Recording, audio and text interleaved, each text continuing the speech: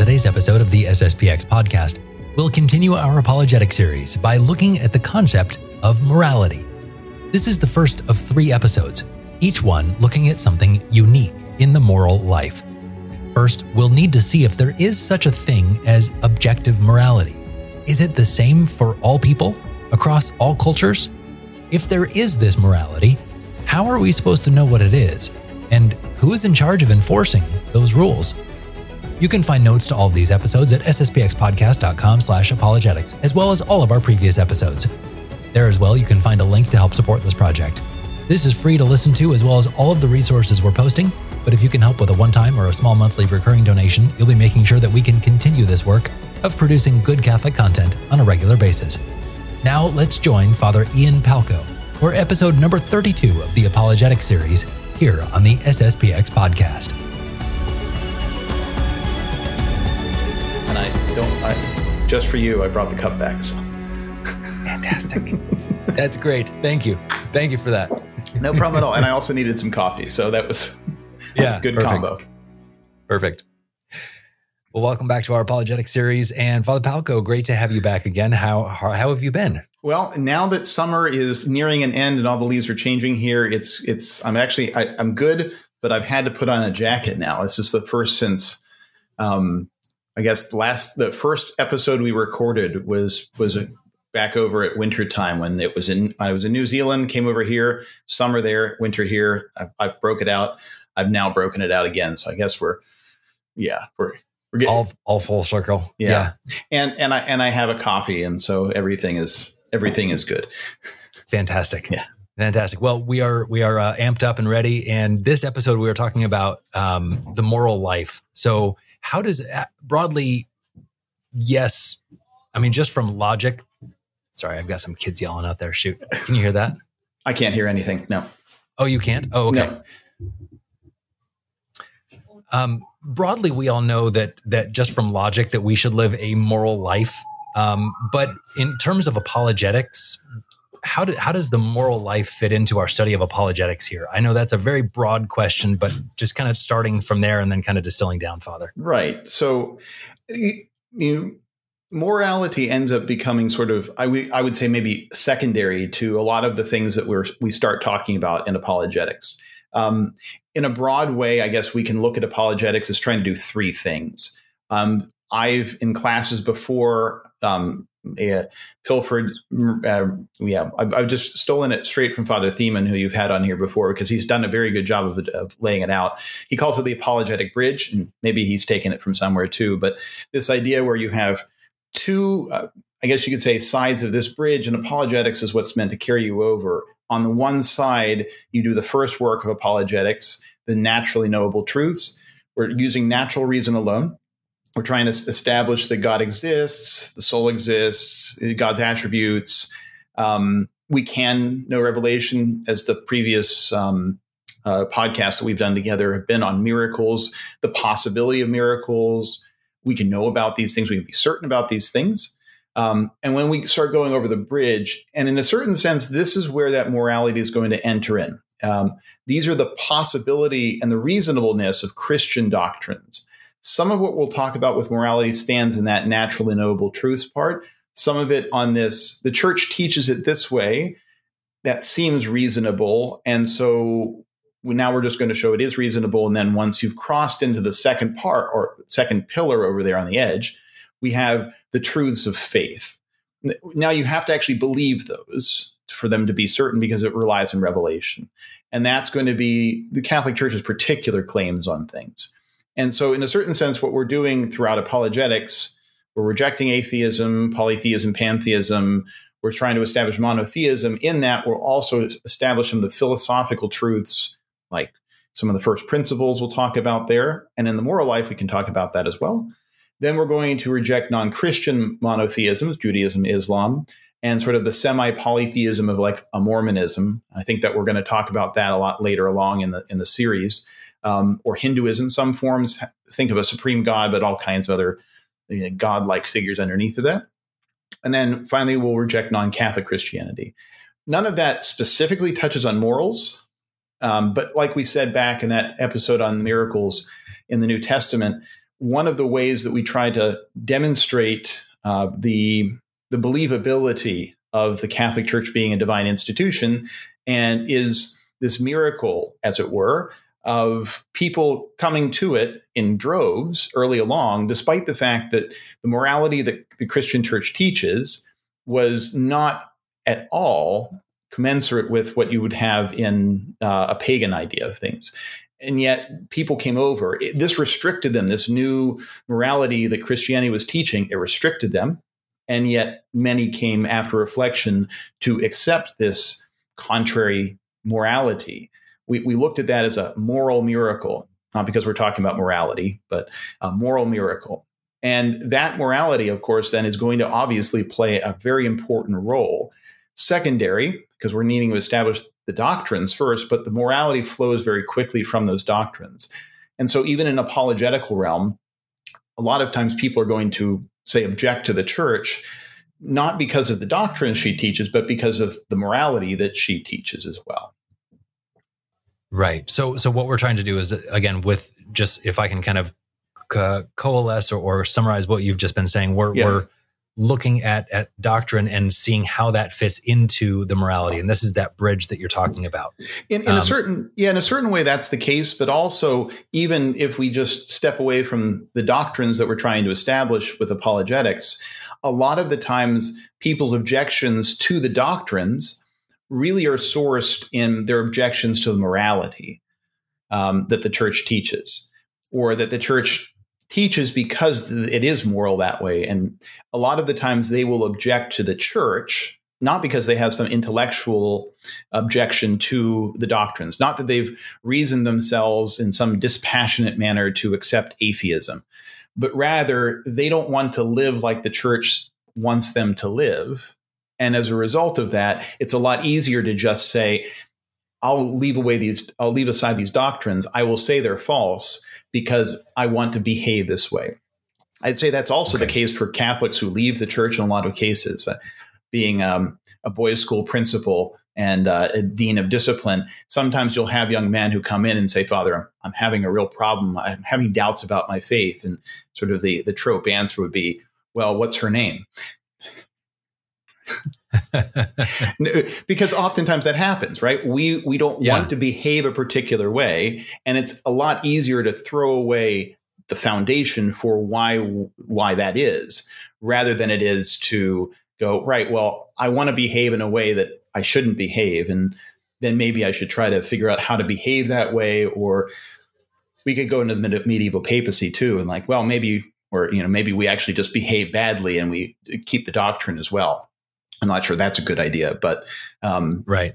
But I think but it's that cognitive dissonance of if I know what is true and I don't want to act by what is true, then something's got to give. I've either got to stop doing what I know is wrong, or I've got to just change my mindset and start living a lie. It's exactly. one of the two. Yeah, and so you'll have those people who, they were really awful morally speaking, even popes in the past. But at the same point in time, they never left the doctrine. It's an odd situation. And I know the Apologetics Series really isn't about the crisis in the church, but we're in an odd situation, at least until more recently, where you had at least seemingly good popes morally speaking, and yet not doctrinally speaking. And now you sort of have the synthesis of that. Perhaps we'll get into talking about that in a future episode here on more specific aspects of the church's teaching. But yeah, you have this cognitive dissonance, and either you're going to just accept it, or, which is the more modern way of doing things, you just throw away one thing so you can at least seem to hold a view that doesn't really agree with the church's teaching.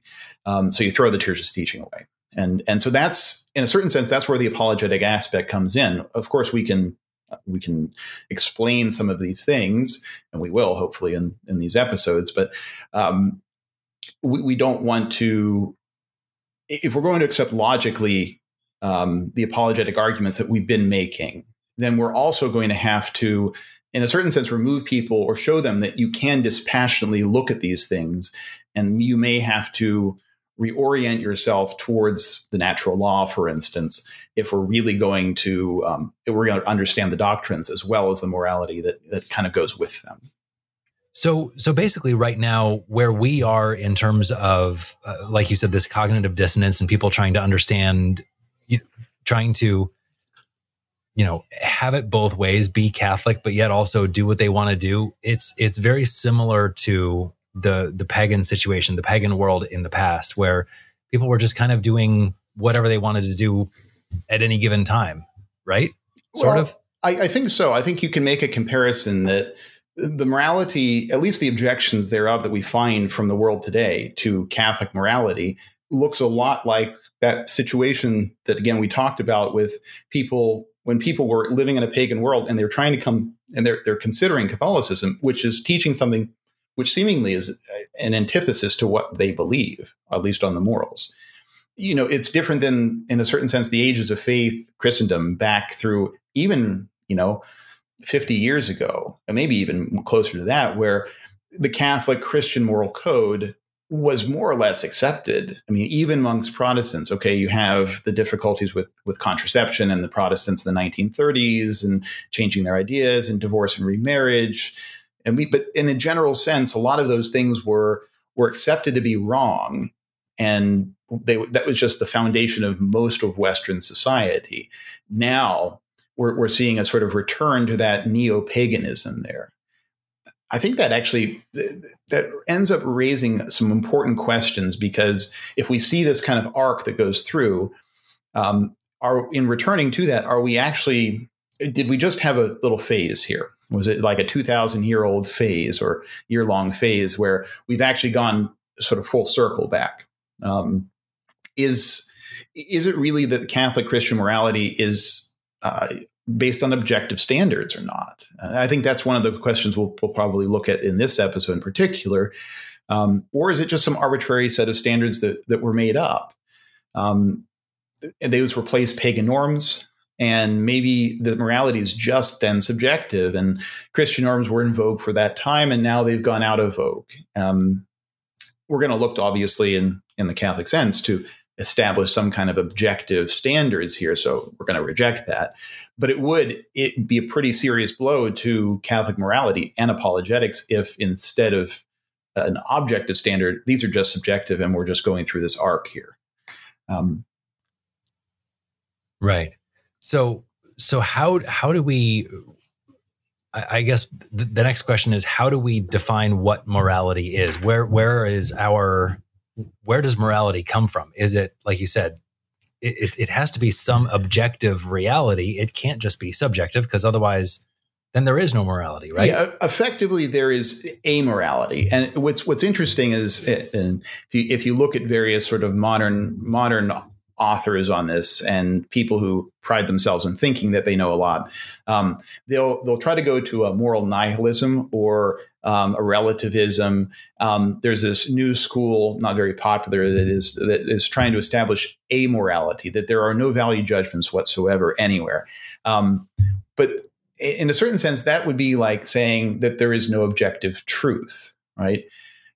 It sounds great in sort of a philosophy class or in, at a university. But in the end, that doesn't work real well. You can't do science. You can't know anything. And on the moral level, the first moral axiom is going to be do good, avoid evil. And if there's not an objective standard for that, and we can just set whatever we want, there's not much of a moral axiom anymore there. It becomes very irrational. If there's no good to be sought or evil to be avoided, there's no rules for behavior. You can't even really have preferences, because you can't really even know anything. Is this good? Is this bad? Oh, it isn't either. Well, do I avoid it? Do I do it? Or is it completely neutral? So essentially what we're going to say with morality here, or ethics, this study is, we're asking questions about what's the standard?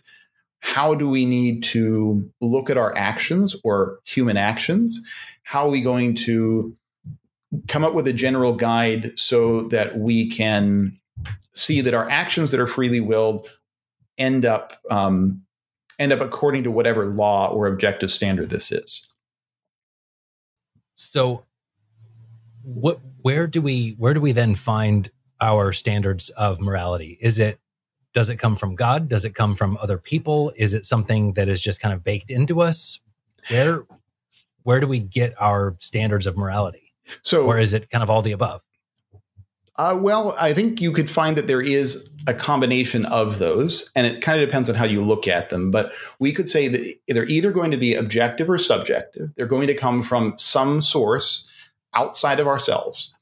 That could either be a transcendental moral law. So transcendental, not just some big $10 word I threw in there to sound smart, but it transcends. It goes above. It goes above nature, or it goes at least above us.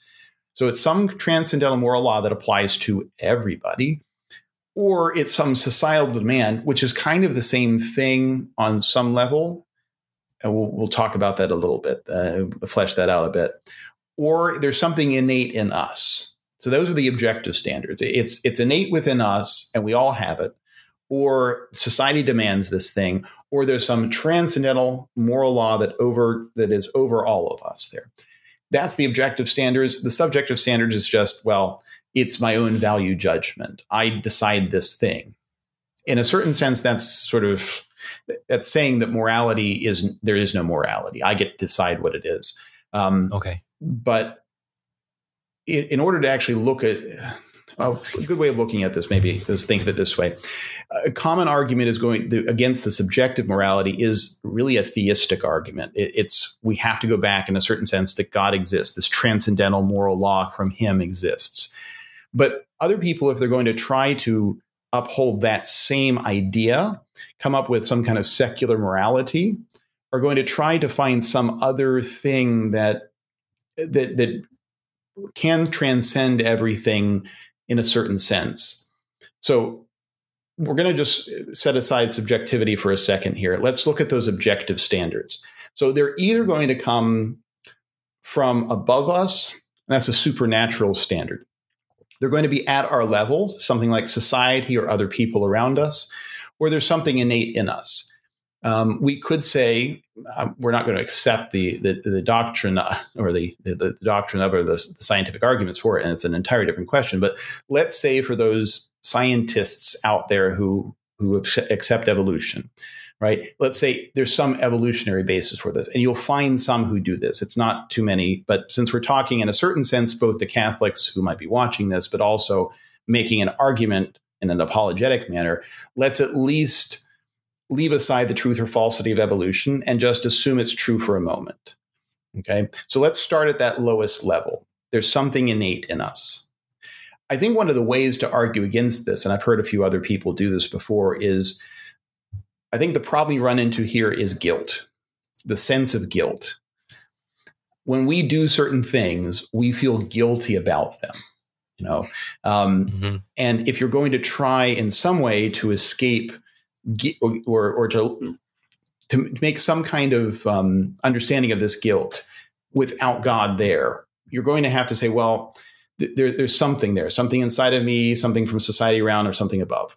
Well, on that lowest level, if it comes from some kind of natural standards that we evolved with here, how does it make sense? How does guilt help us to survive as a species or reproduce? It doesn't seem to make any sense there, except if it's then to help us be a part of society. Society would otherwise kick us out. And then, of course, if you're not around other people, you can't reproduce, you won't survive very well.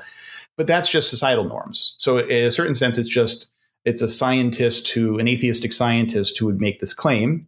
And then he would be saying, in a certain sense, well, I'm just going to say evolution instead of societal norms. But it's really just societal norms. So we'll kick it off to talking about society. Okay, what if it's not about society then? Well, if we're rational and we understand that somehow biology has wired us this way, yet we're rational, we can think, we can actually overcome that. So effectively, we're saying there's no standard at all anyway, even if there was at some point in time. And guilt that causes shame isn't experienced as some kind of utilitarian way of surviving or growing. So even an atheistic evolutionary argument for some kind of objective standard just simply doesn't work. You're always going to eventually end up with some kind of societal standard or some supernatural standard. So we could ask the question, is there actually anything innate in us? And we're going to say there is, but it's not due to some natural development. It's actually due to our creation. And that's what we're going to call the natural law engraved in our hearts. But it's actually not something that's innate in the sense that it developed. It's the divine law, but just how God has imprinted it on our hearts. So we have this innate law that is imprinted on us, and that's what we call the natural law. Yeah. The divine law. And I think that's a good way of putting it, though. I'd like to sort of flesh that out after we've maybe talked about some of the other possible sources of this objective morality. But that's a good way of thinking about it. And oftentimes it is the way we think about it. I'm not sure it's the most useful when it comes to morality, because when we say law, we tend to think rules. And that's maybe not the best way of looking at morality, especially from an apologetic standpoint, because sometimes when we think law and rules, we end up going, okay, where's the code that I need to behave by? And I just do that. That's, I think that's one way of acting, but it's not the best way of acting. And we'll see as we go through, I think, when we talk about the natural law a bit more there. But if there is this innate sense and it comes from God, it's really a supernatural above us type thing. Whereas there is that middle ground that we probably ought to mention here, and that's society. Some people will argue that, in fact, morality comes from society around us. And of course, there's certainly an aspect of that, right?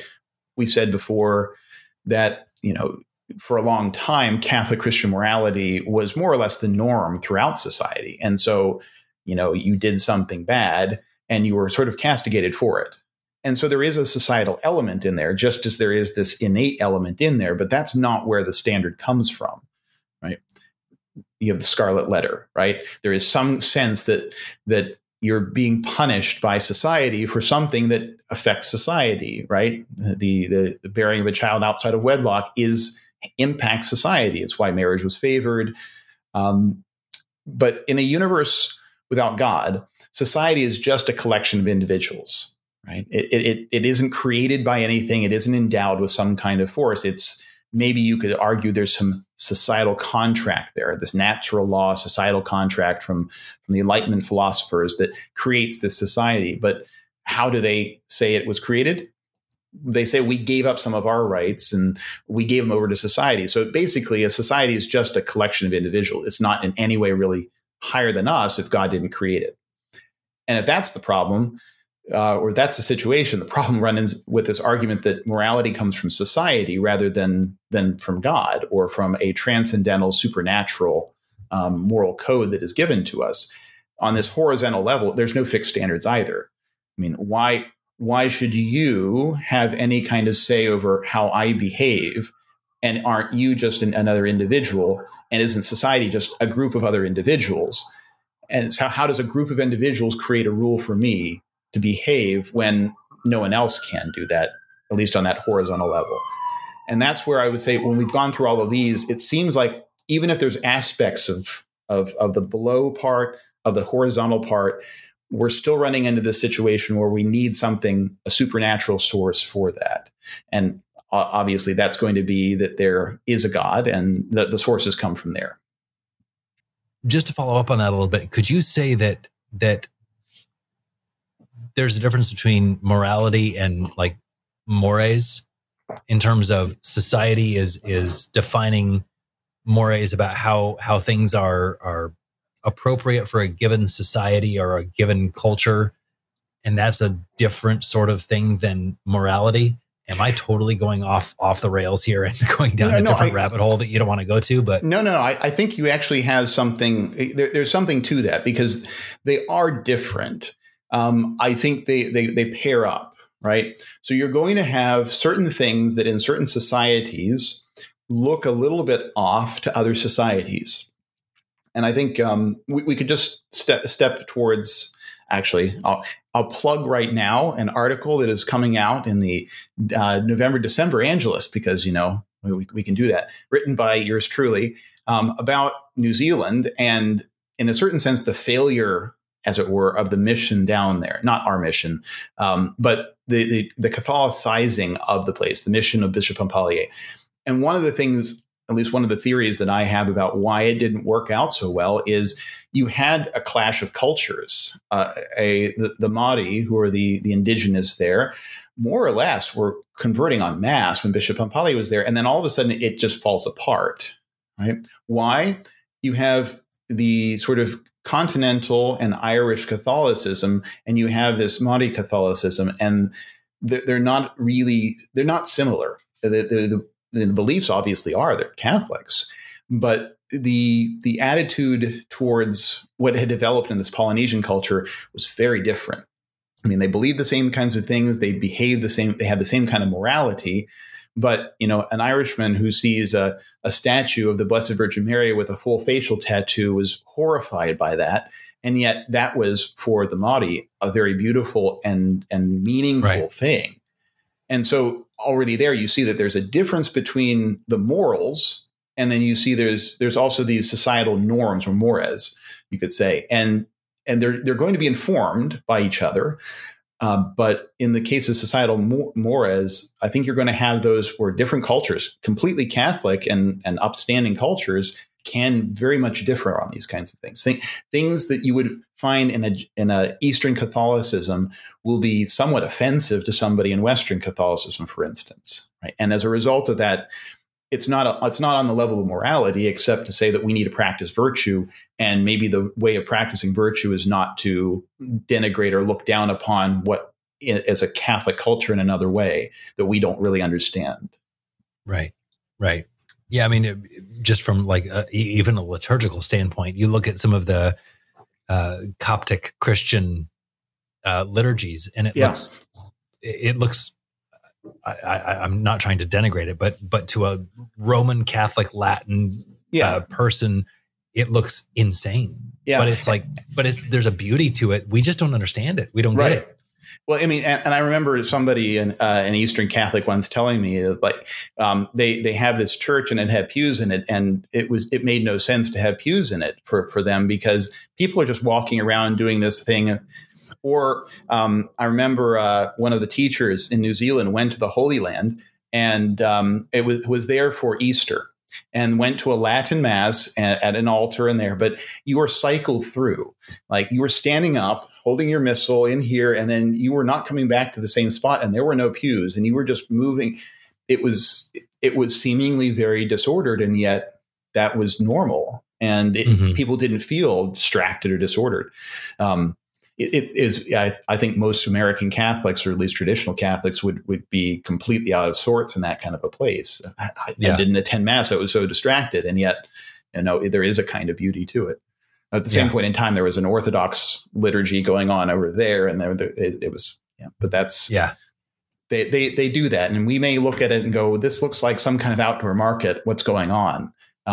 Yeah, exactly. But it works. They understand it. And there is worship going on. So the mores in those cases are going to be somewhat different than our own. But morality is the objective standard, and there are going to be objective standards in the societal norms. But the societal norms can't obviously create that, because we have different societal norms with the same morality behind them. Right. Okay. So let's move on to, I'm looking at some of the notes that you passed along here to me, Father, and we're going to be posting this on the website as well. But we're at this section we're going to call Claim 1. And you've titled it, Moral Principles Are Objective and Based on Finality. What does that mean, Father? What does that mean? Okay, so we're going to go way back to what Father Robinson was doing at the very beginning of this series, just as a little, we've taken a few little twists and turns here, but look at what Father Robinson was doing. He was trying to establish the existence of God, and he was trying to do so without going to, well, the Bible says, or any revelation. He was looking at reasonable arguments for that. His argument, though he mainly used, he came up with a few others and he mentioned them, but his main one was the argument from contingency. And because that argument from contingency establishes a lot of the attributes of God that we don't need further arguments for. It's a very convenient way of getting sort of a very complex argument that ends up providing a very rich idea of God, as he said. But there are other ones. You've probably heard of the first mover argument. There is one from the order of the universe. This is the fifth way of St. Thomas. Okay, Father, how does this have anything to do with morality? Give Give me a second, we'll see this. That fifth way argues that there are non-intelligent beings in the universe, a planet, a rock, something like that, and they always act according to the same rules. We'd call those the physical laws, and the subject that studies them, physics. And what St. Thomas is trying to say is that these physical laws, these things behave according to these physical laws. A plant is always going to orbit around the star. A rock will always fall down towards the mass of a larger body like the Earth. Gravity always works. Things always act in the same way unless some external force interrupts them. Recall that was what we were talking about in a certain sense in the miracles episode too. God doesn't violate these laws. What he does is he works through them, and he works within those laws to change the course of nature, not to violate nature. That was a big claim that we had there. And we can only do science because that happens. Okay. That goal or that idea, these things are acting towards, we would call an end, a goal, or the final cause. And that goal seeking is something that shows order. So some are going to misunderstand this argument, so we should put it here. This isn't the intelligent design argument. That's a fine argument. That's a fairly weak argument. It tries to detect design. This argument here, the fifth way, sees an order, and then because there is an order, there has to be a goal, and there are designs to reach that goal. Everything is designed, therefore, in a certain way. Those non-intelligent things can't know that goal, so they can't establish their own means to that order. Intelligent beings do that. They see the goal. They orient themselves towards the goal. A non-intelligent thing can't do that. So it has to be given that from something that is intelligent, that's creator or its maker, right? The desk that I'm sitting at is for writing, but it was the person who constructed it that gave it that purpose. If he didn't put it together, well, then it wouldn't be a very good surface on which to write. It would be just a bunch of wood, right? Okay, now let's back up to morality here. We're talking about purpose. Well, there is a purpose in the things that God created. He gave everything a kind of a particular nature, what it is. And when it acts according to that nature, it does what God wants it to do. And in a certain sense, we can say here, because we are human beings, we share in this human nature, we all are supposed to act in that way. So first, we establish this idea that there is a nature to things that God created. The very fact that the rock always falls that way establishes that. It has a nature. It always acts that way.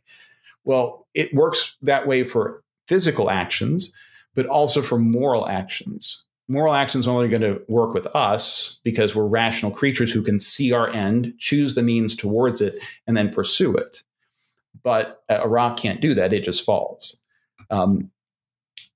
We could say here that this is the whole setup for the natural law. If things have a nature, the way they are deeply, God gave them that nature.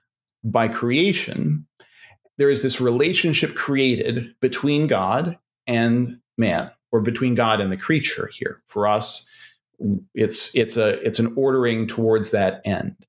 When we act according to that nature, remember, part of that nature is to have an intellect and a will. When we know, when we love, when we put our passions to use in the right way, when we act according to that nature freely, we're choosing to seek an end, and we're acting well. We're acting according to God's law. That's the natural law. And recall before we said it's sort of the internal law engraved on the heart of men. And that's not a wrong concept at all. But it's not the most simple way to look at it from the standpoint of morality. And that's why I wanted to sort of flesh it out and expand here. We can say, deeply speaking, the natural law, like any law, is really a relationship. So for those philosophers there are the different kinds of predicaments that Aristotle talks about and St. Thomas will talk about too. And one of those categories, they would say, is relation.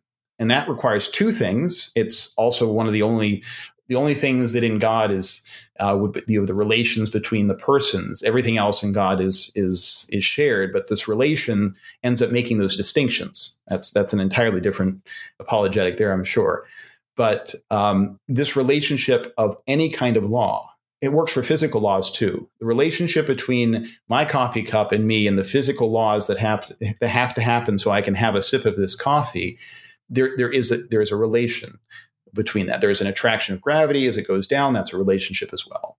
And so it's this relationship on a moral level between God and man that is based off of his nature and our nature. That's what we mean by the natural law. And that's also what we mean by it as regards its finality, its purpose. That finality and purpose embedded in that natural law ensures we're pointed towards that goal that we're supposed to go towards. And that's when we look at the fundamental moral principle of do good, avoid evil. That's how we're supposed to do that. All moral principles are going to be objective and fixed for all men because we have the same nature. And that's why it's important to look at that. That's the basis for Catholic Christian morality, is that natural law, which really is the relationship between God's nature and who he is and what he is, and us and what we are and who we are. And it's because of the fact that we are made in the image and likeness of God. That's why we share that nature in a sense. Yeah. I don't know if I just said heresy there or not, but. Well, we don't share the nature, we'll put it that way. But the image and likeness is our intellect and our will. Right. Yeah. Okay. So we share that part, right? The divine nature and the human nature are very different things, but we do share, because we're rational creatures, we do share the intellect and will. We share those with the angels too, and the angelic nature is different from ours too. So, but because of our nature, because we are meant to do good, avoid evil, and the nature of man and the nature of God set that relationship, it's also going to set how we're meant to do that. And that's why it's going to be consistent across there, because it's not as if we all have different opinions and ideas about things. We have a shared nature. And so those things that we do either will correspond to that nature or they will not. And so they'll either help us to get to that goal or they will not. And if they do good. And if they don't, avoid evil. Okay. So I guess then to go back to our discussion on morality, and you started to kind of answer this question here in the last few minutes, but why are we taking this tack of looking at natural law and, the human nature, divine nature? Why are we looking at all those things in terms of morality? Well, I think the fundamental way of having this perspective of finality, as we said, which is the natural law anyway, what is the nature there? We're supposed to fulfill a particular purpose. We have a destiny that God has set for us because of how he has created us and what he's done. That's established by, we can establish the existence of God beforehand. We're looking at the reasonableness hereof, of some of the claims that for the Catholic teaching of things. But ultimately, when we go back to this natural law and our purpose, if we look at morality that way, it helps us immensely to break away from a sort of legalistic approach to things, to break away from some of those bad and wrong ideas about morality that we'll hopefully talk about in a little bit here. I think one of the first things is, again, it flows from the very nature of man and the very nature of God. And so we don't have to look around for some way that it applies in certain cases. It's a very simple way of looking at things. And it avoids that legalism of a do not do list and a do list. That's a very important thing. Another reason that it's really important to look at, sort of a second reason, I guess you could say here, it's important to look at morality from this standpoint of finality or purpose, is that it becomes far too easy, if we don't look at it that way, to confuse the supernatural and the natural. And what do I mean by that? Well, there's a lot of people out there, and sometimes those who will object to the church, sometimes those who will defend her morality, that presume that Catholic morality is simply based on what the Bible says, what Scripture says, the traditions of the church, or what the popes, the magisterium has sort of helped us to understand from Revelation. And as a result of that, some will argue, for instance, and we go back to the Mahdi culture and the different mores and things like that here, they'll argue that a tattoo is morally wrong. Why? Because Leviticus 19:28 says branding the body with marks or designs is bad. It's forbidden, right? On a side note here, of course, there are moral aspects to this, and we're not going to answer that question here. I'll leave that for another time. But in a verse beforehand, it also says, don't tonsure your head. And of course, we certainly do that at the seminary and at the monastery. So actually, a quick plug. If you go to sspxpodcast.com, Father Kurt's, one of our very earliest episodes of Questions with Father, I think it was like number 5 or 6. Okay. We did talk about the morality of tattoos. So if people are interested, it's been answered. It's been answered. There you go. Yep. Okay. But hey, it's in Scripture. So, some people will object to something like that. They'll say they find a verse in Scripture, and of course we can't do that. So therefore it's immoral. As if the Scripture itself, by saying that, establishes that is immoral or moral. And the other extreme would be those people who think that we actually have to create a theology about all kinds of moral things, rather than look at them without even reference to theology or revelation. Right? In fact, we can. Natural law, though we've talked about God here, the natural law is proven philosophically, not through theology. We're talking about God, but also God's existence is proven by reason alone. So it's not as if we're having to go, okay, Scripture says and the Revelation has told us. Remember, we're on that bridge. We're not through to the part of we're believing these truths because we have the faith necessarily. And that theology is something like the sexual mores and morality of the Catholic Church. We have people who say, well, we need to develop a theology around that rather than just, use the natural law. And so we need to have this theology of the body is kind of a modern thing that has to regulate these things and ends up making quite a mess of things, unfortunately, by that. But that's an entire another discussion. Right.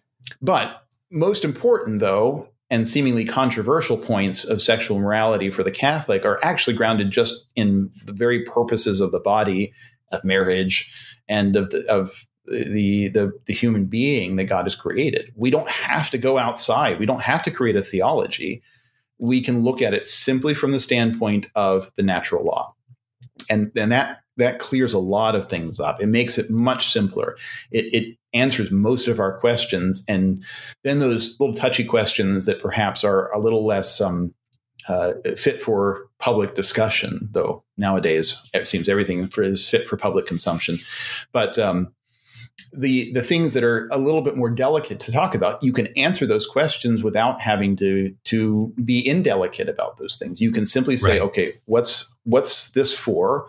And if that's for that, does this reach that end? No. Okay, well, that must be wrong, right? It simplifies the question very much.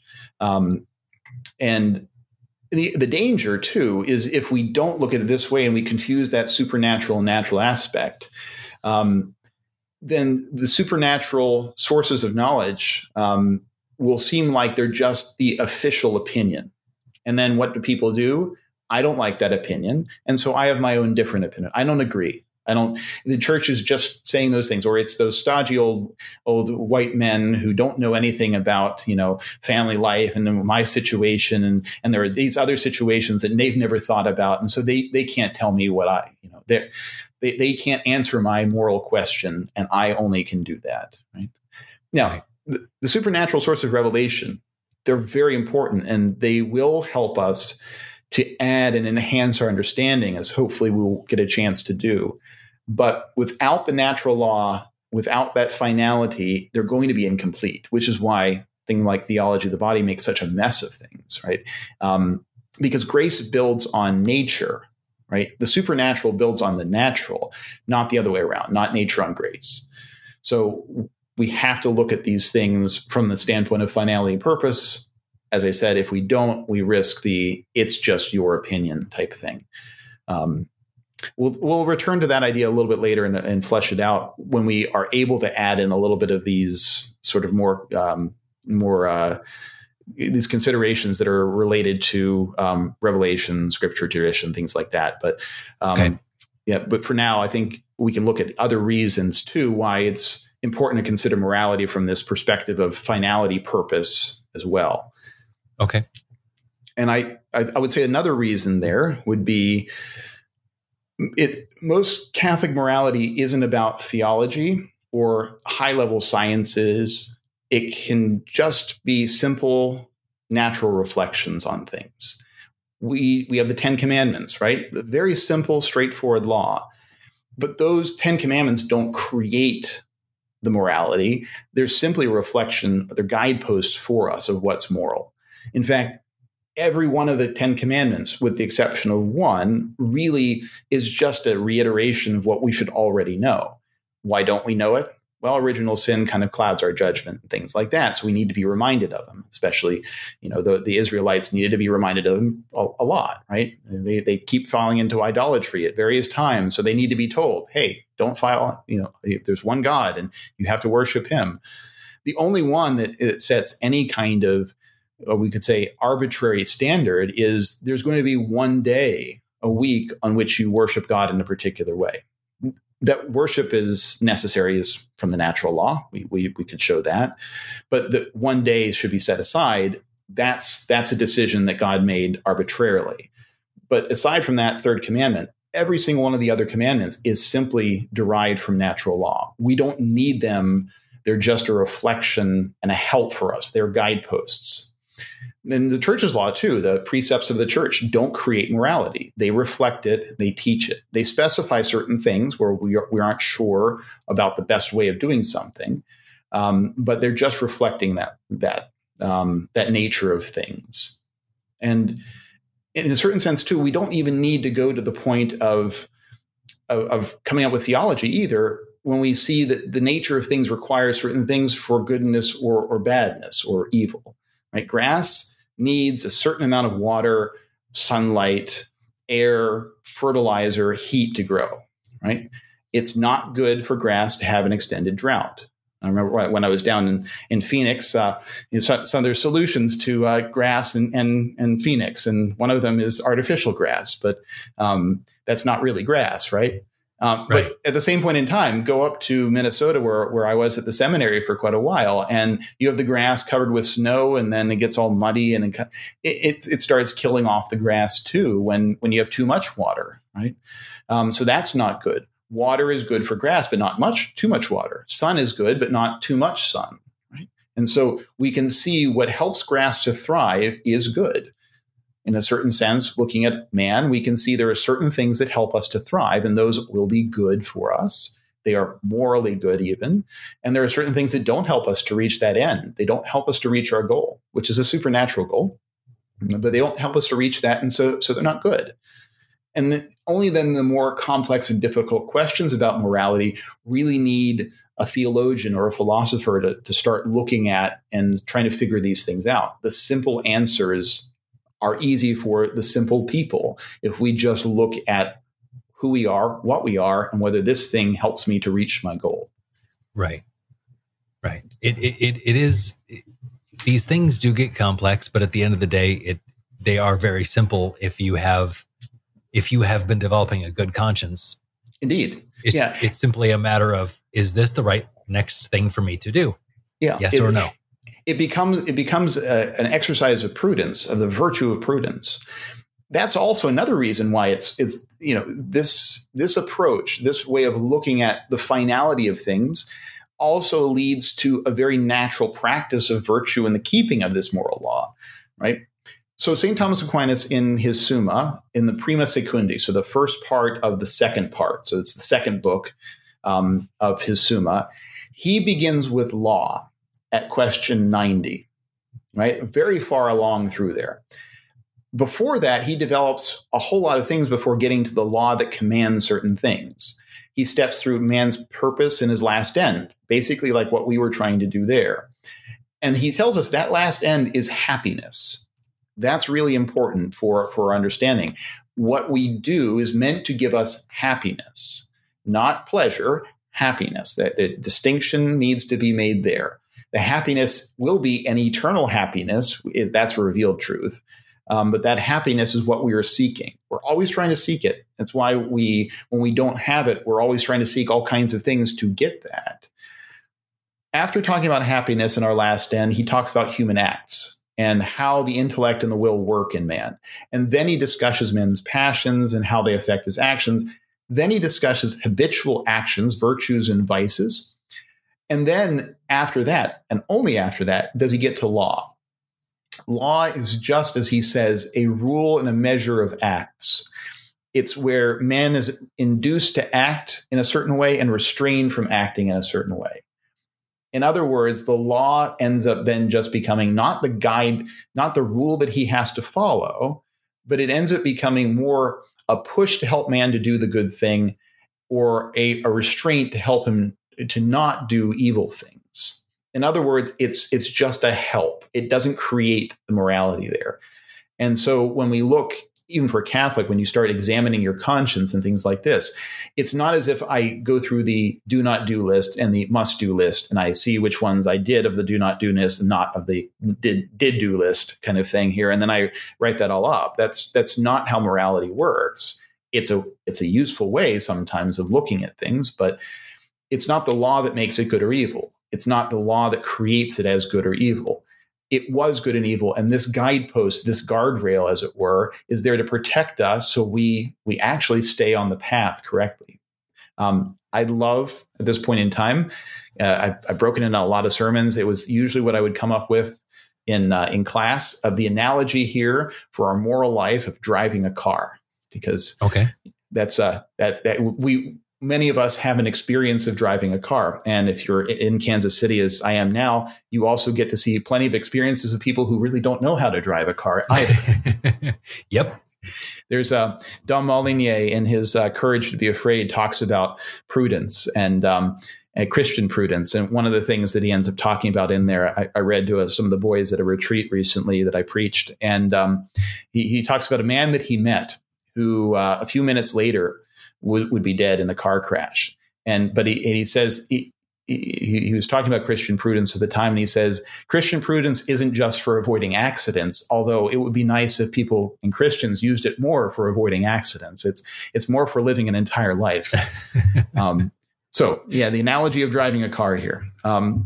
So as we're going down this road, we're going to picture this analogy of the car and the driving. There is a goal ahead, right? You put it in the GPS, as it were, and that is our eternal happiness. We're trying to get to that goal. It's not just Buffalo, it's eternal happiness, okay? The car is our vehicle for getting there, the road, the path on which we're going, right? But the endpoint's happiness. So the final cause is the happiness. It's our purpose. And when we keep our eyes on what we're supposed to be doing, we will drive well. It's when we become distracted and we start swerving all over the place. We don't get that exit. We don't turn off that way. We get stuck, right? It's when we lose focus on the purpose of things. So that idea of finality really, really plays into this here. But also the law itself is the guardrail. It's useful to have some guardrails, because every once in a while when you're not paying attention or you become distracted or somebody swerves into your lane, that might be the thing that saves you from the cliff, right? The cliff being, or we could say, mortal sin, a loss of the life of God. But no one would say that good driving is hugging the guardrail the entire time, sparks flying as you're going 60 with, metal on metal there. That's not driving. Okay, maybe You're getting down the road, but that's not driving. And that's why the law itself isn't the thing that sets the morality. It simply, we're not supposed to hit the guardrail or come up against the law at all. It's supposed to give us a little buffer and a barrier from the terrible thing that we could run off the cliff towards. It's supposed to help us, to remind us actually to stay in the lane. And the lane markers, or you could say the small little laws or the counsels, as it were. No one would say that driving against the guardrails is good. Just keeping the law, that's good. That's a good moral life. In fact, that alone risks damaging a car, right? If you just keep the law and you don't keep the spirit thereof, if you don't see that there is something higher, a purpose for you, then you'll break the car and may have to walk, and it will make the goal that much more difficult to get to. This is the image of venial sin, which we'll talk about later. But the best way to drive is just stay on the road, focus on the goal, and pay attention, well away from the law, the guardrail there. And a good driver is one who does that with ease, joyfully, and promptly, and corrects errors. You can see a good driver just they can be so at ease behind the wheel. It's like they can hold a conversation and do this and that, the other thing, and it's natural. And in a certain sense, that's exactly what virtue does. So this is what we mean. Like this idea of looking at the finality of the goal, not the law, is an inducement to virtue. It helps to build a good way of living our life, of driving towards our goal. The law is an encouragement to avoid evil. And so habitual actions will flow from that. First, by just keeping the law, and then in perfect ways, being better than it, and then more perfect ways, just focusing on the lane that we are supposed to be in. And that helps order our passions and towards that goal.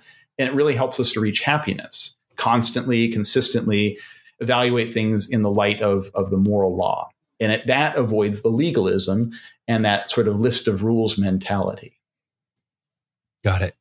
It's I'm also kind of reminded of the way that the Bible was, how the inerrant books of the Bible were decided upon. It wasn't that the church said, hey, these are the books that should be part of Scripture, therefore that makes them infallible. The church said, these are the ones that are infallible, and we are saying, yes, these are the ones. The church didn't cause them to be infallible. They already were. The church just identified them. It's the same sort of thing here. Right, exactly. Yeah. We build up our morality, and it becomes much, much more rich that way when we build it up from the idea that the natural law, our goal, sets the purpose of things. And as a result of that, we are meant to act a certain way. And the law is there. Yes, the church's dictates on certain things, answering certain moral questions is there simply to guide us and protect us from falling off, just like the Ten Commandments were. Certain ways, the Jews themselves, the Israelites, were weak. And as a result of that, they had to be given these helps. Well, the moral law is just that for us. And the dictates of the church and the scriptures telling us certain things, that's exactly it. It's there to help us to stay on the road.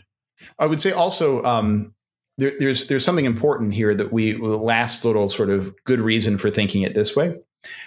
This approach to finality is exactly matched up with, and now we're getting into a little revelation, a little bit of the Christian side of things, but hopefully maybe some of the people who followed us along this whole apologetic series are more seriously thinking about the Christian faith, or Catholics and trying to help their own faith too. God has revealed his desire for our life and purpose. He tells us that. Our Lord Jesus Christ himself says, I now no longer call you servants, I call you friends. We hear it at our ordination, but it's not just the priest, it's all of us. This true friendship is what he's calling us to. And that is a relationship that is in fact, the most important thing in our life. And if morality is about this friendship with God, again, it becomes easy. It pushes us towards virtue. We don't want to offend our friend. We want to actually not just not offend the friend. We want to please the friend. We want to do things we want to do acts of service. We want to go out of our way. And the goal in friendship is a love of the other and the good of the other. And of course, God loves us and wants our good, but it's not just a one-way relationship, right? It's a mutual sharing. And in fact, that's what we're meant to have. That's our final goal. That is our happiness. And it's exactly why, going back to St. Thomas Aquinas in his Summa, his first analogy for the life of God in us, this charity, this love that God gives us, is friendship, which is, I think, something that we oftentimes have to be reminded of. It sounds maybe a little bit modern to say God wants us to be his friend, but it's because he loves us. He wants us to share in this mutual love, and not just have this servile fear of him, but to have a filial fear of him as well. Right. Now, again, that's introducing revelation into this, but I think it also gives perhaps a little reason to see that the Catholic approach to this is not legalistic at all. It's meant to be.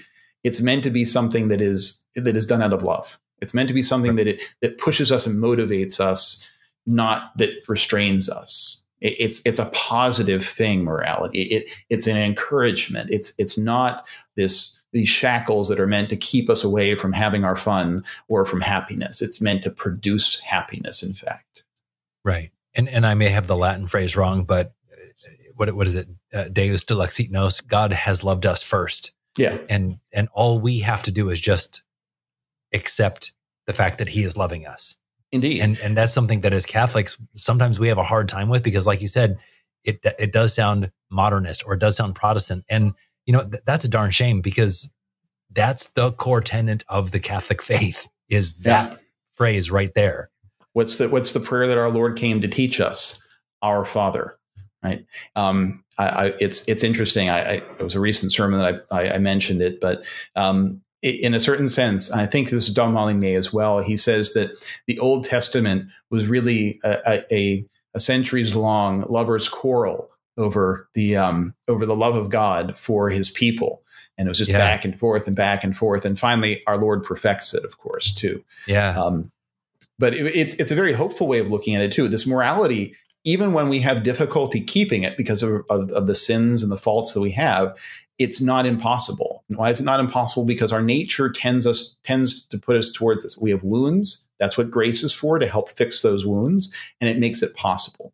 Again, that starts involving certain aspects of revelation into that, but I think makes a lot of reasonable sense that would be how a good and loving God sets this thing up, not as an emperor for us to stand pins and needles facing him, not ready to move the wrong way or anything like that, but inviting us like a father, inviting us to grow up, to mature with his help, and sometimes allowing us to make some mistakes, burn our hand on the stove so we learn.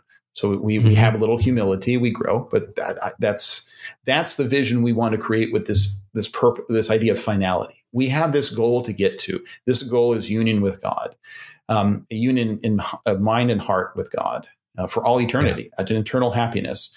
And how do we get there?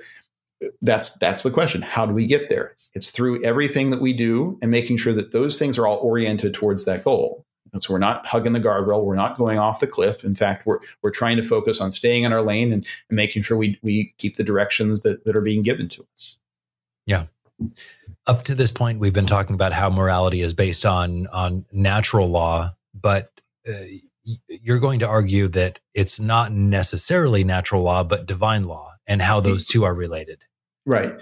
So it's just sort of a brief point I'd probably want to make here is that natural law really isn't anything other than the eternal law of God, the divine law, but it's the divine law for us. We're saying natural law. It's a bit too specific, I guess you could say, because if we back out a bit, we can see, as I said before, the third commandment. Certain things are positively chosen by God, and they don't correspond necessarily to our nature. They're sort of outside of our nature. We need to worship God. That's part of the natural law. He's their creator. We have to worship him. If we think about it enough, we will find out that we have to worship him. We have to have a worship that is a kind of sacrifice. We have to sacrifice in a proper sense to God. We have to have some kind of priesthood of some kind and a liturgy. That's the natural law that can establish that. But exactly what that looks like and how it's supposed to happen and when it's supposed to happen, those are things that either God has to tell us and reveal to us, or we have to just create them ourselves. And he has revealed them to us through the Mass and through the sacrifices of the Old Testament, of course, too, but Mass in particular, which is that presentation once again of the sacrifice of our Lord on the cross at Calvary. But that's what we call divine positive law. This is where God is making an arbitrary choice to say, this is how you will do this thing. Natural law, of course, tells you must do something, but you have to do this thing here. You have to worship me on this day. You have to worship me in this manner. You have to do it this way. And that doesn't say, our nature doesn't say we have to do it that way. So this is where the divine law sort of has to expand, or our concept of morality has to expand to say it's the divine law, not just the natural law here. The natural law is the most important part of it, but there are going to be those certain things that God reveals to us. Again, we're talking in Revelation. God reveals to us we have to do these kinds of things. Sure. Continuing on for a second with that third commandment, that was the Sabbath, right? Saturday. And then it was God himself who decided through the apostles and the church that it would now be to celebrate our Lord's resurrection on the Dies Domini, the Lord's Day, which is where we get the Latin and Spanish and other language, Romance language name of Dominica for that day. Dies Domini, Dominica, that day, that Sunday. Those are examples. There's plenty of other things that God has arbitrarily chosen, but then he will reveal those kinds of things. But the natural law, he doesn't have to reveal. thankfully, he's a good father. And since we screwed it up quite badly, thanks to original sin, he tells us certain things like the 10 Commandments. He reveals even parts of the law that we should be able to figure out because we don't figure them out. But that's not necessary. So this is what I mean by saying we have to kind of back out a bit and expand our idea to say it's part of the divine law as well. Sure. Speaking of humans screwing things up, we have a very good way of also taking morality and just twisting it to make it fit one thing or another. And we do. And the next thing I think we're going to be talking about is these incorrect notions of morality. Some of these things, I'm looking ahead a little bit. Some of these things we have talked about in the Crisis series. For someone who's watched every single one of those as well, you're going to know this stuff. But can we go through some of these incorrect notions of morality, Father? Sure. And I don't want to spend too long on them because, we want to build up a correct idea of morality, not necessarily just take pot shots at those people who got it wrong. But subjectivism, I would say the first one right here, this one would argue there's no fixed standard of morality. It's left to the judgment of each individual. It's my truth. You have your truth. I have my truth. Okay, little critique here. If there's no fixed standard for morality, remember morality is about human actions, right? Then there's no standard for any natural action whatsoever. If there's no standard for any natural action, then we would have to admit that there's no standard for anything of nature. We can't really know anything. If there's no standards, then things like scientific research is impossible, right? So things like scientific research would become more or less impossible. There's no standard for these things, right? The theory also just results in practical chaos, right? If every man is set to allow his own standard for what is right, there would be no evil in murdering your neighbor to take his goods, or you could just say, because I felt like it, right? I remember one priest talking about objective truth, and he was saying something along the lines of, well, if somebody tells you there's no objective truth, you should punch him in the face and take his wallet. Well, did I punch him in the face? No, I didn't punch him in the face. How do you know that? You can't know anything, right? So subjectivism just gets us to the point where there is no truth whatsoever. And so to say my truth and your truth not only is meaningless, the idea that there could be any truth or we could do anything or think anything is meaningless at that point in time. Similar to this would be a second error, relativism. They say, okay, there's a standard for morality. We're okay with that idea, but it exists only in relation to some larger group or like a society. That decides what's good and evil. Okay, that avoids the first kind of critique there of a lack of a standard. It permits some kind of order, but the order is changeable according to the whims of a mob. And so there really isn't any order whatsoever anyway. Murder could be made legal and then illegal, or other evils allowed and then not allowed. It basically turns into a kind of legalism or a chaos where because we decided this is illegal, now it's bad. But now it's legal, okay, it's good. I think we could get into that. I know you had a long podcast on the whole question of marijuana, where that's becoming more legalized in places. Well, our moral judgment of it is still the same, whether it's legal or it's not. The law doesn't change whether it's moral or not. It isn't. It isn't. Of course, we could talk about medicine and things like that too. That's a different question, but in large part, it's not moral, despite what the law says. Right? Just like the law. In Missouri here, the law for laws on alcohol are a lot less strict because we have Anheuser-Busch across the state in St. Louis. So, for instance, there are no open container laws in most of the state. It doesn't make it moral for you to be having a party in the back of your van as you're driving somewhere else through the state. It's not moral. You can't do that. It's not good. Just because the law doesn't forbid it doesn't make it okay. Now, if they passed a law that made it illegal, it would still be bad, and whether it was legal or not. So, that's a kind of relativism there and a critique thereof. We have utilitarianism, right? The standard morality is just whatever is most useful for man or society. It's no relation to the truth whatsoever. It's just, this is in a certain sense, Machiavellianism, as it were, right? If it's good for me, it's good for the state, it's good for these other things, well, then it's good, right? Whether there's no truth whatsoever. It's no different than subjectivism. It's the same critique.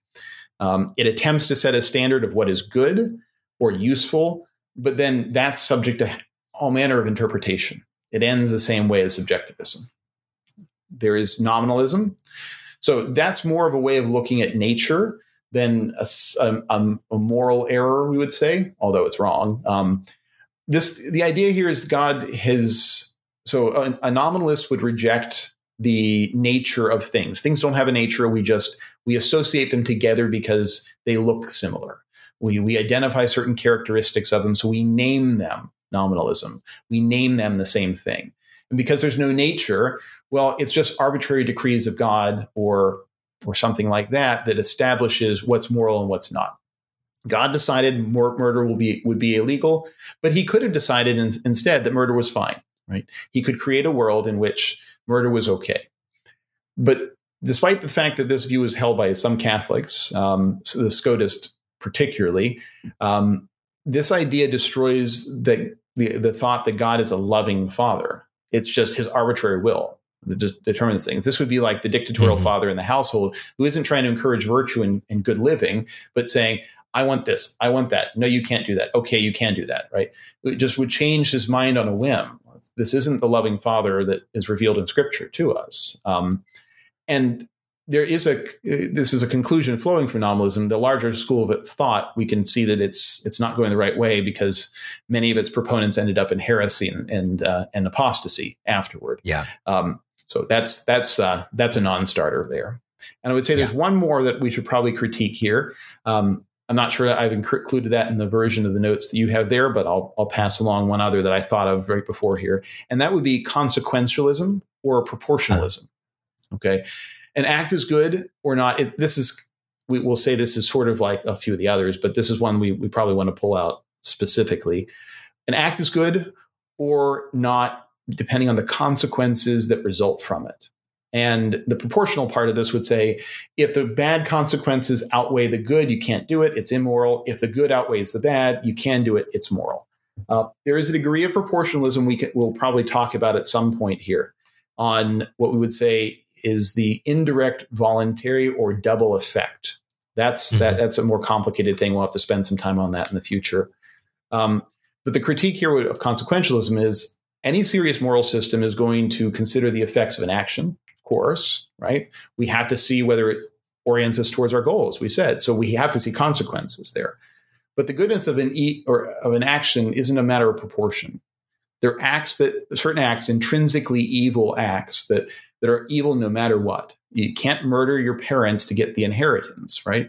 No matter if the inheritance is big and you need it and it would help your family and they're old anyway and they're going to die pretty soon, you can't take their money so you can survive off of that and kill them as a result. It's intrinsically evil. No matter that there is good that flows from it. And maybe the good is, in your mind, more proportionate than they're living for a little bit longer.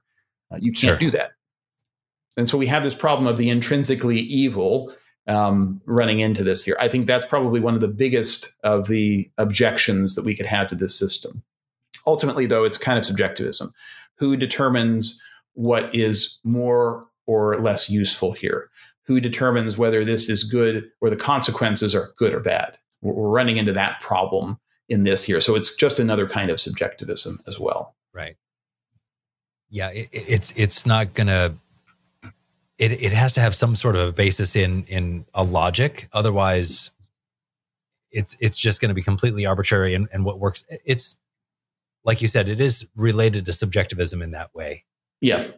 So those are the incorrect notions of morality. As we kind of wrap up this kind of first section, and this was all going to be one longer episode. I think we're going to break it up into two as we're looking at the time here. Let's end this episode by just briefly looking at some of the correct notions of morality, and then we'll get into the principles of it and some specifics. Sounds like a plan. Okay. So remember, we started with the correct notion, obviously being this idea of finality, the natural law, right? This guide towards our ultimate goal and looking at the goal and determining what we should do in relation to getting to that goal. So the ultimate objective standard is this eternal law of God that we said. It consists of the natural law and those free choices God has made, the divine positive law. Now, that's the remote standard, we could say. That's the standard that's further away. But we need a standard that's closer to us. And that's going to be our reason. We have to use our reason. We have to use our will to get to or to conform our actions to that standard. And that is the objective standard. The proximate, the near to me standard is using my right reason. And we emphasize right reason. This is the reason. This is, we'll say later, part of our conscience is involved in this. But we have to have one that's formed by these laws. The more proximate law of my reason and thinking as guide, as a prudence towards my actions, actually has to be in line with the more remote one. Now, there's going to be a subjective standard because we have to apply this, right? We have to apply this, and that's going to be the conscience, right? And we'll talk in detail, I guess, in the next episode here, or the first and a half episode that we were thinking of doing, about the conscience. There's a lot to talk about there, but that subjective standard for us is the conscience. It has to be formed rightly. And then that sets up for, you could say, a threefold kind of morality, right? Things are either going to be good, they are going to be indifferent, or they're going to be downright evil. If they're good, they're going to be conformed to the standard of morality, conform to the eternal law. And another way of saying this, the natural law, or they will help lead towards our goal. The indifferent acts or the indifferent things will be only in the abstract, right? They will never exist outside of theory. We'll explain that in a second here. But they're indifferent because they don't show a conformity towards that law, nor do they show some lack of conformity to that law. Whereas evil things are those things which are not in conformity with that law. They're not going to be in conformity with the law or with our application of it to ourselves, which is through that conscience. Now, I said a minute ago there, indifferent acts exist only in theory. Why? Once you do something, once you act, there's going to be some purpose or intention in doing that. You will always add something to that, your purpose or intention, and that will either make it good or evil. Right? It will never still be indifferent. So we can talk about indifferent acts in theory, right? Shooting a gun is an indifferent act, but when you shoot it to try to kill the deer, that's probably a good thing unless it's out of season. When you try to shoot at a person, or if you're, a former vice president and you don't shoot so well, maybe you shoot person and trying to shoot the deer. In any case, when you do these things, right, you're not acting well. So you're acting evilly. All right. So you either act good or evil because your intention is there. At least your intention ends up being there. So these acts are no longer indifferent. Some people will try to argue with morality that there are these kinds of indifferent acts that remain indifferent. No, once your will gets involved in these things, they are no longer indifferent. They're one way or the other. Sure. Walking. Morally indifferent action to go out for a walk. If you go to a bad place with that walk, you're going to a particularly bad place down the street, it's bad to go walking. If you're going to the park to get some nice recreation, take a little breather, it's at your recreation time, it's good. That's a good act, right? And so these correct notions of morality flowing from the natural law are really opposed to those other ones. They're standards, objective ones, but there's also that subjective element too, a very important thing too. It's not just objective; we apply it subjectively too. So okay. All right. Well, Father, this is great. Like I said, we're going to wrap up here. But next episode, again, the second half of this episode, we're going to be getting into what every high schooler loves to do with every religion teacher, and that is a lot of hypotheticals. We're going to get into a lot of examples. So that's fun.